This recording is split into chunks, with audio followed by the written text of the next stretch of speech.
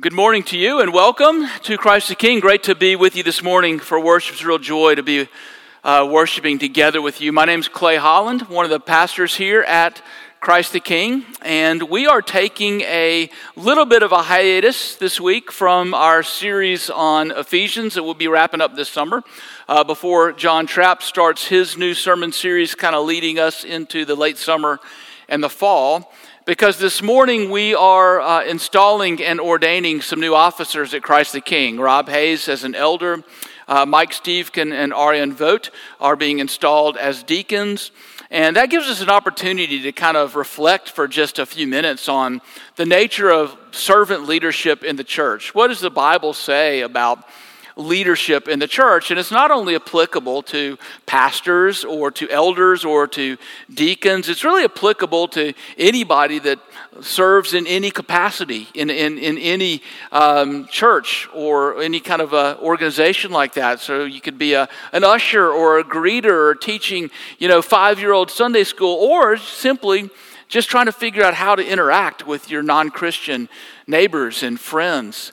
And the place that we're going to turn to look at that this morning is Paul's letter to the Corinthians, his first one, 1 Corinthians chapter 2, verses 1 through 5. So it's a short passage. If you have a Bible, you're welcome to turn to it now. It'll also be up on the screen. So this is 1 Corinthians chapter 2, verses 1 through 5. And I, when I came to you, brothers, did not come proclaiming to you the testimony of God with lofty speech or wisdom. For I decided to know nothing among you except Jesus Christ and Him crucified.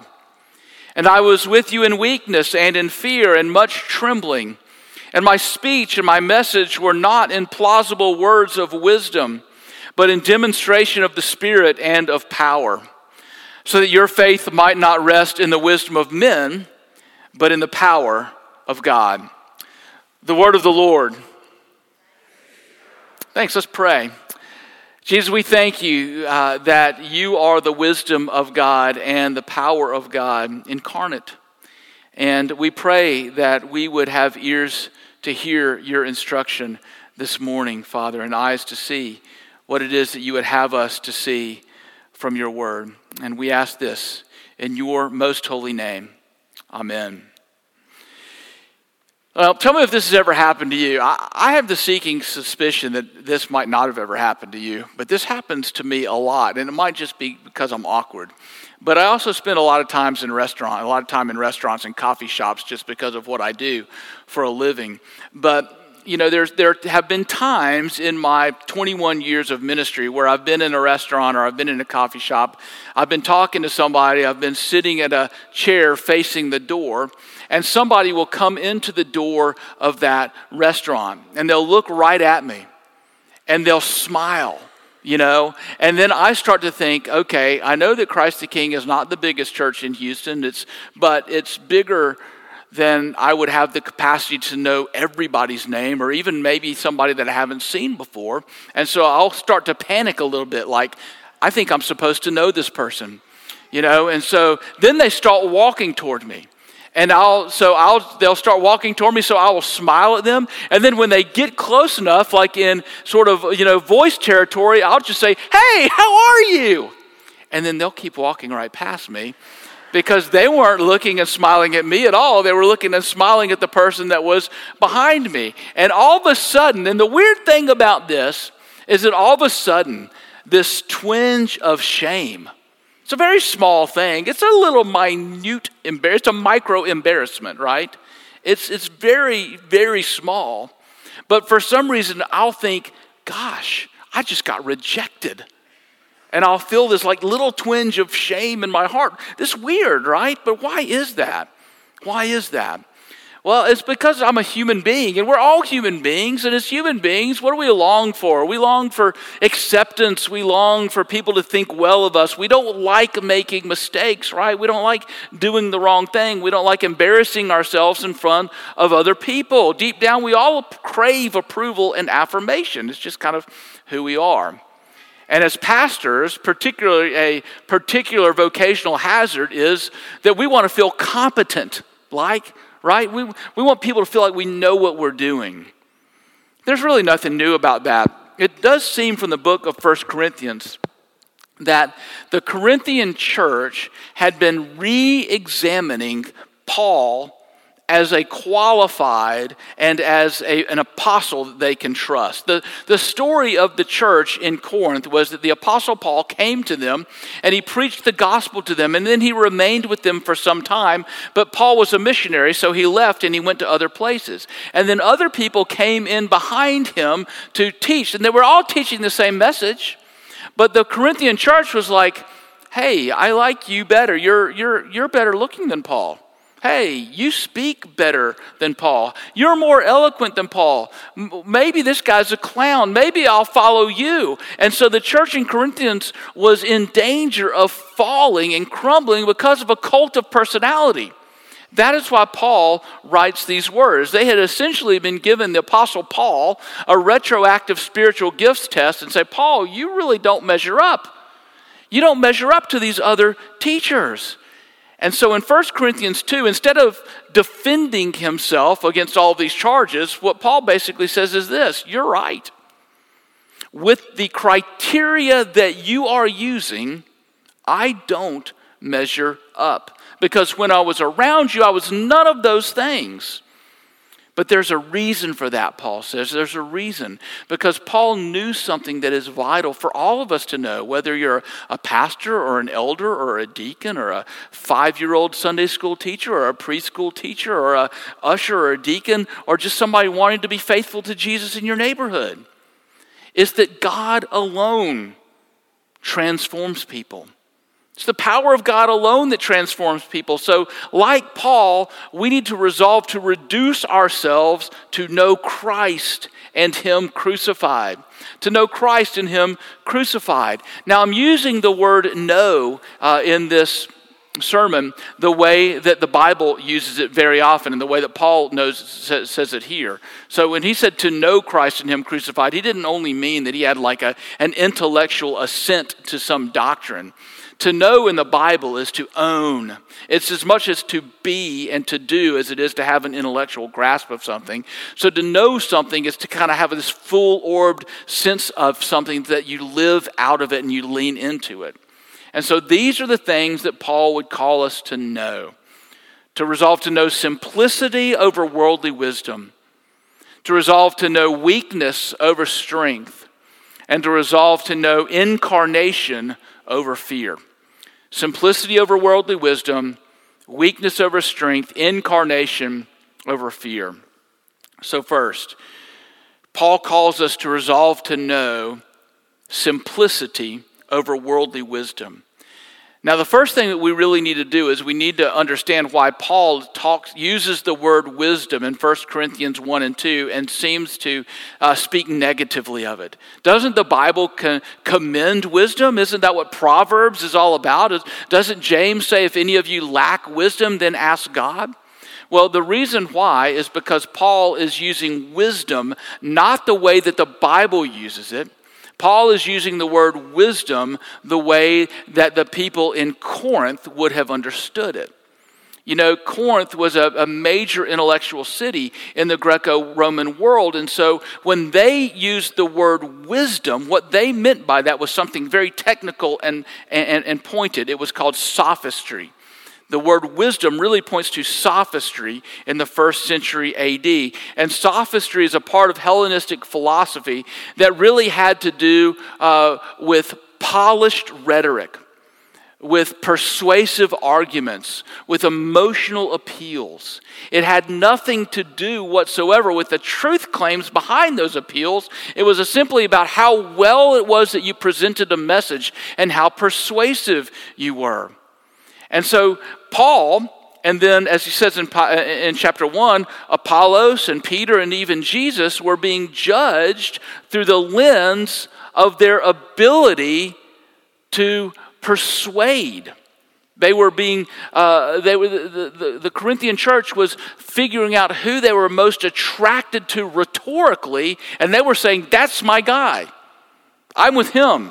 That's what they were doing. Even though all of these people were ambassadors of the same gospel and they were speaking the same message, they were being attracted to the people that they thought presented it the best. And that's why through the grid of sophistry, Paul was found lacking. He admits in verses 1 and 4 that he did not come to them with that kind of wisdom. Rather, he chose the simplicity of one basic message, Christ and him crucified. And he refused to deviate from it. So why would he call us also to know simplicity over wisdom? Well, the first reason is because this kind of wisdom, this worldly wisdom, breeds idolatry. This is undoubtedly true. It is undoubtedly true that if you build your faith on another human being, that faith is by definition on not only shaky ground, but a broken foundation. It cannot rest there.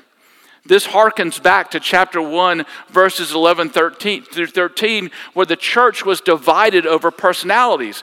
Paul was getting reports that people in the Corinthian church were saying, I follow Paul. He's my leader. Others were saying, I follow Apollos. He's my leader. Others were saying, I follow Cephas. He's my leader. And then the trump card of all trump cards, I follow Christ. And Paul's like, wait a minute. What are you doing?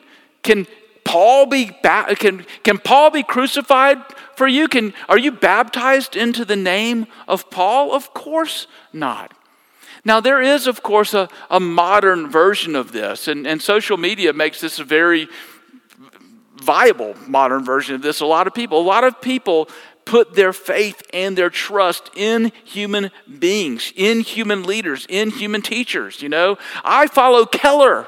I follow Piper. I follow MacArthur, and the sort of the same question can be asked, Was Tim crucified for you? No. Were you baptized in the name of John? No, of course not. But if you build your own faith around the message of another human being, what you're doing is you're promoting the same form of sophistry that leads to idolatry that was the key struggle of the Corinthian church. If your faith rests in any human being, it will fail you. Why? Because that human being is going to fail. Not maybe. They are going to fail. Any human being is going to disappoint you.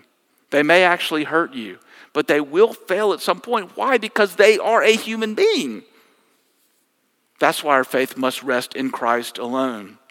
Now, so the alternative to that is to choose simplicity, because simplicity exalts God. As verse 5 says, one's faith must rest in God alone. And the power of God is based upon that simple message. It's the message that the church has been repeating for centuries that we still say here at Christ the King every time that we come to the Lord's table. Christ has died. Christ is risen. Christ will come again. My challenge to you is the same as my challenge to me. It's our challenge to all of us, is that as we interact with our friends and our neighbors, we dare to be simple. We dare to be simple, to refuse to be co-opted into any cult of personality that would be prevalent in the church. It's true that we sometimes overcomplicate things. We do live in a complicated world. Y'all know that.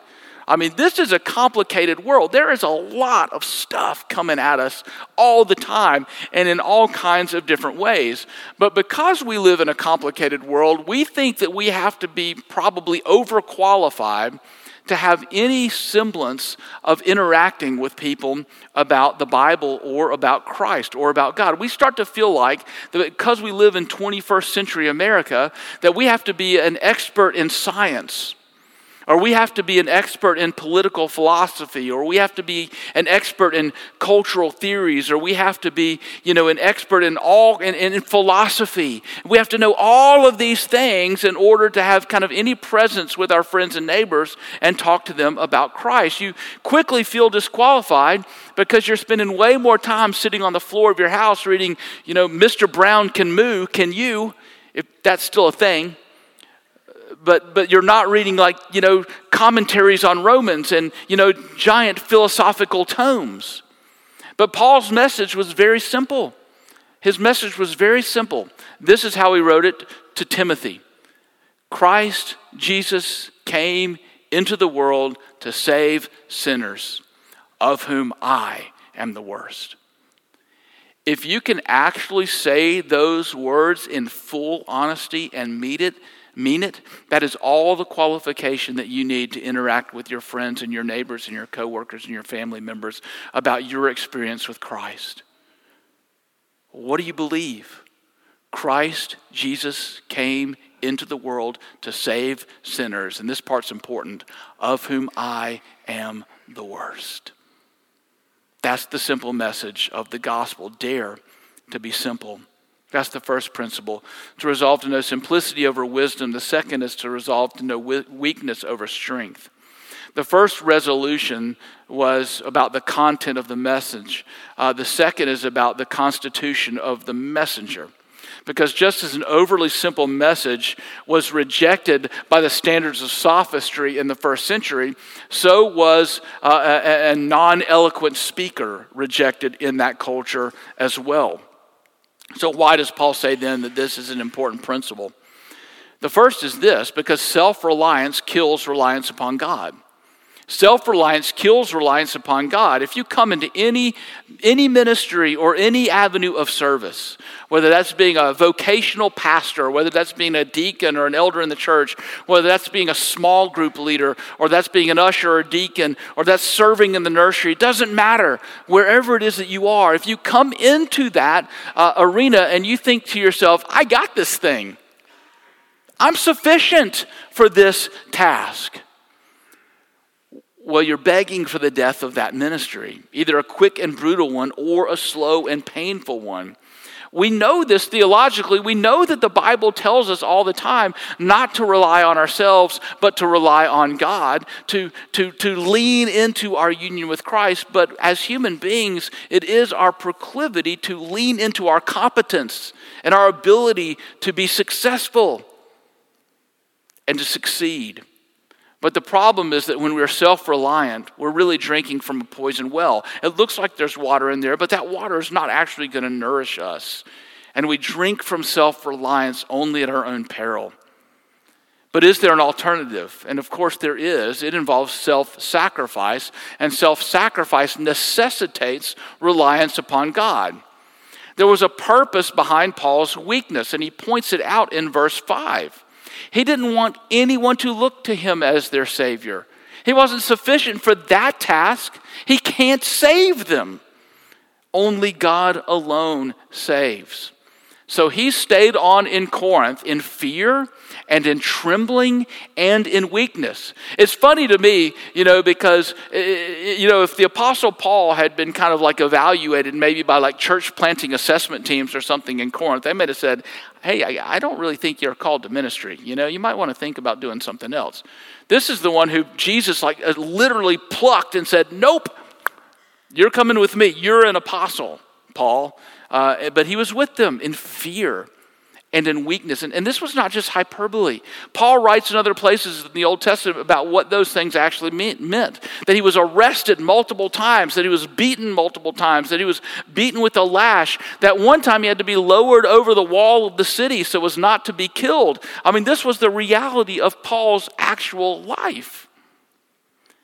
Now, I'm not advising that any of us go look for suffering. We don't have to look for it. It's going to find us.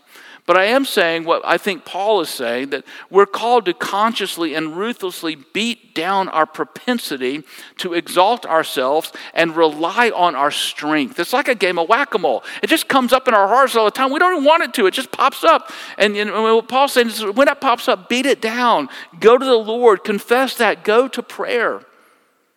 So what are some of those moles that kind of pop up in our hearts?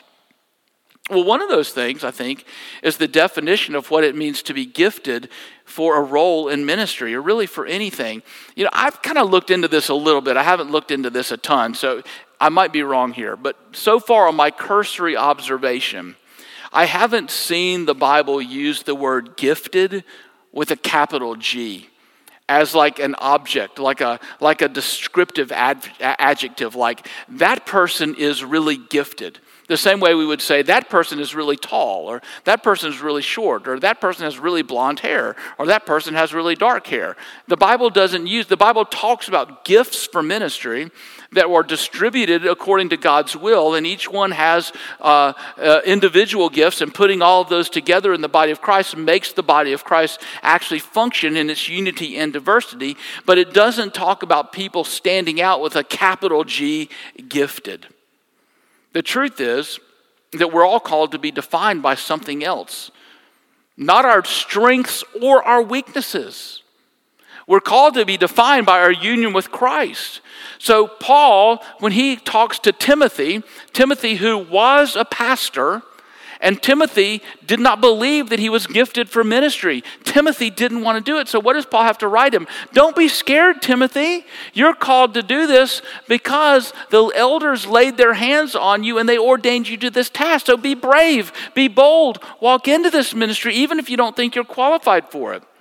Early on, in the early part of the church, one of the very early bishops of the church was a guy named Athanasius. Athanasius got a hint that the people were going to make him bishop. And Athanasius did not want to be the bishop. So do you know what he did? He ran away. And he went hiding in caves until the church went and found him and grabbed him and drug him back and held him down and ordained him. Athanasius was like, you got to be crazy to want to do this job. I don't want to do this job. And they said, well, you're doing this job. So this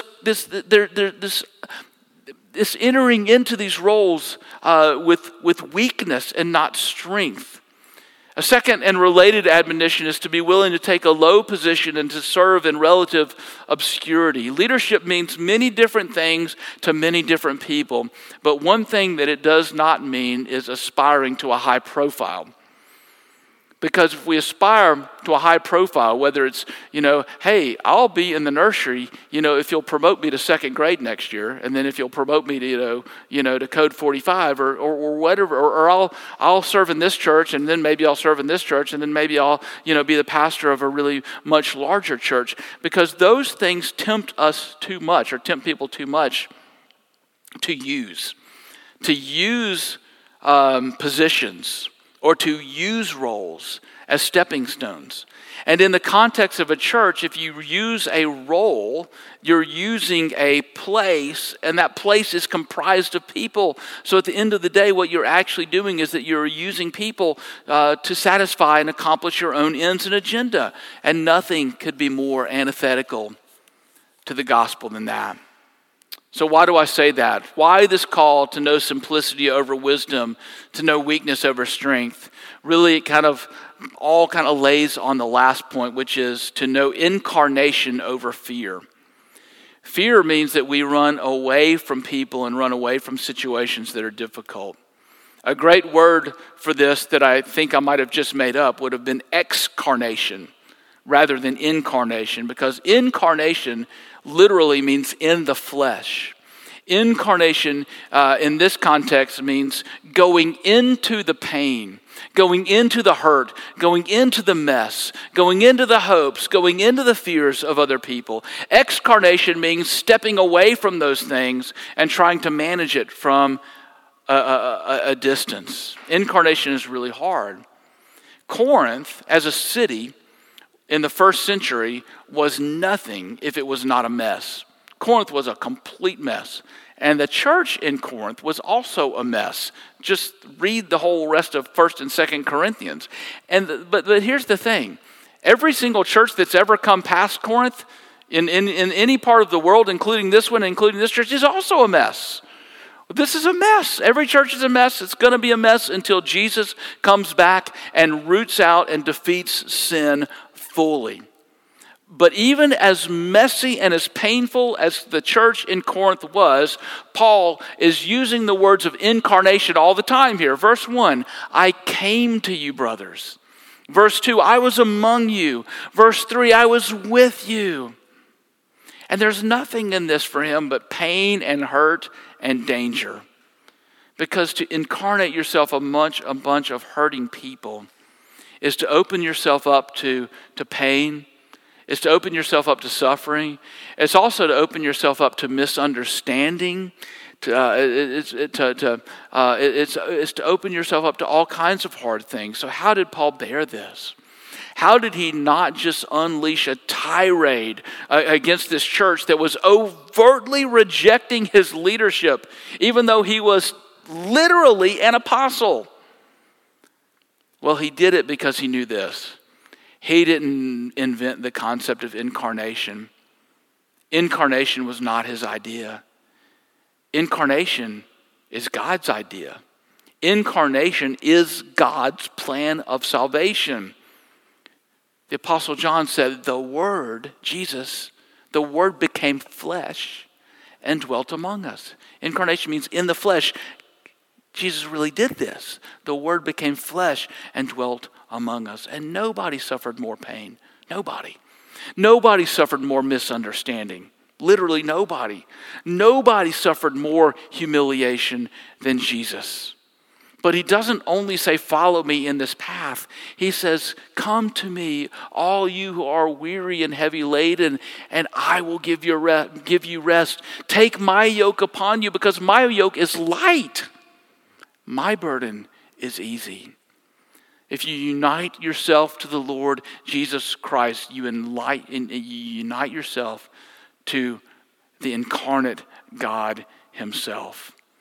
The one who calls us to be his representatives in the world, to serve in his church and outside of his church, to know simplicity over worldly wisdom, to know weakness over strength, to know incarnation over fear, not in our own strength or in our own power, but in the strength and the power of the one who was first incarnate for us.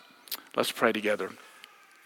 Lord Jesus, thank you for not remaining aloof and away and apart, but for coming down, incarnating yourself, taking on human flesh, even to the point of going to death on a cross. We pray not only that we would be motivated in this to represent you, but that we would be truly and really strengthened to do that by your grace and the power of the Holy Spirit at work in our lives. In Jesus' name, amen.